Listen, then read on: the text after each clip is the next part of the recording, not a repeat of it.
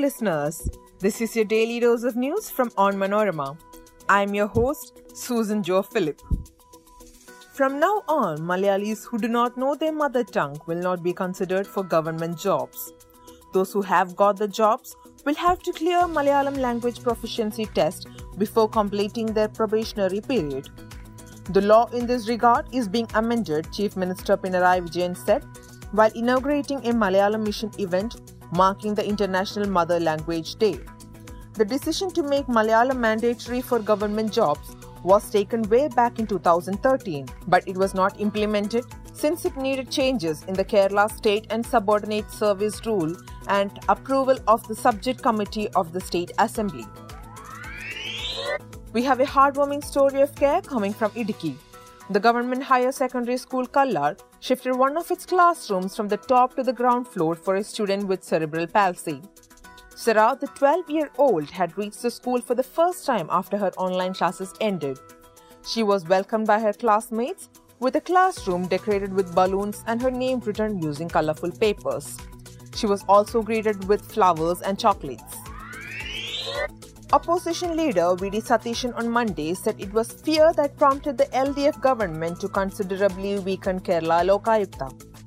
Why are you so afraid just because there are 4 cases against you? Satishan asked Chief Minister Pinarayi Vijayan during an adjournment motion in the Assembly on the Lokayukta amendment issue. It is fear that is governing you, he said. Congress MLA Sunny Joseph, who moved the adjournment motion, referred to the Chief Minister's 2019 article in the Chinta magazine in which he had proudly stated that the Ombudsman in Kerala, unlike in other states, could not just bark but also bite. What made you change your thinking so suddenly? Sunny Joseph said.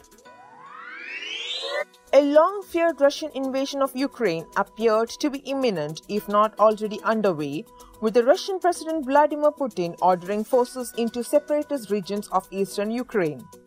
A vaguely worded decree signed by Putin did not say if troops were on the move, and it cast the order as an effort to maintain peace.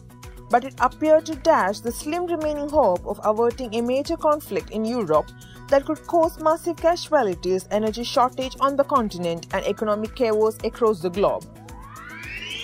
And for the COVID reports, India added 13,405 new coronavirus infections in a single day, taking the total virus tally to 4.28 crore.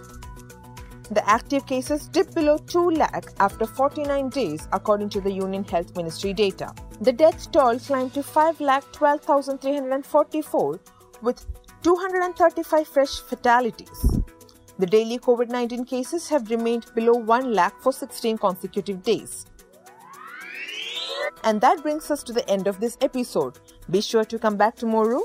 As always, thanks for listening to Daily News Dose.